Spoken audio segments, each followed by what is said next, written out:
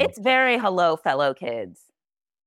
Oh yeah, yeah, and it's by this far right rapper which is apparently becoming a thing now. Far right rappers. I never Because ever I thought I'd guess see the day where the genre tree for hip hop would include MAGA/far right rappers. Yep.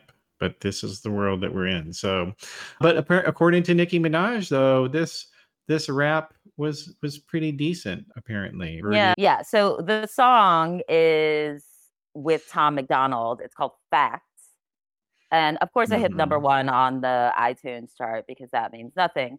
But Nicki Minaj tweeted afterwards at Ben Shapiro, "I just listened to it. Not bad. Congrats on number one." And then she went on to make a joke about Roman's Revenge. But and then the two of them together seemed to take aim at Megan Thee Stallion, where now Ben Shapiro and Nicki. I mean, these are the end times.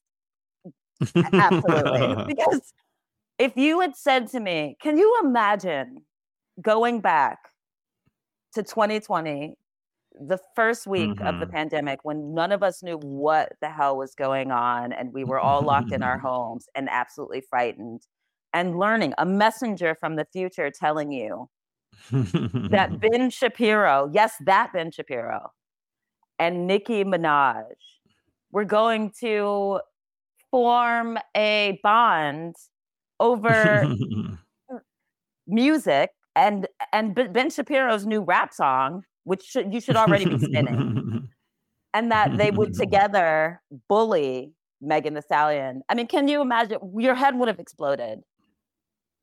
Yeah. Well, and this video was just pure clickbait PR stunt, and it worked.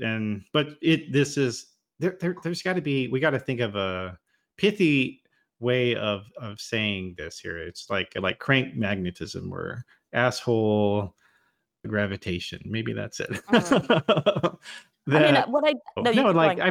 Because that's what we're seeing here. Like that people who have awful and stupid beliefs, they're finding each other now. Nature is healing. The assholes are finding each other.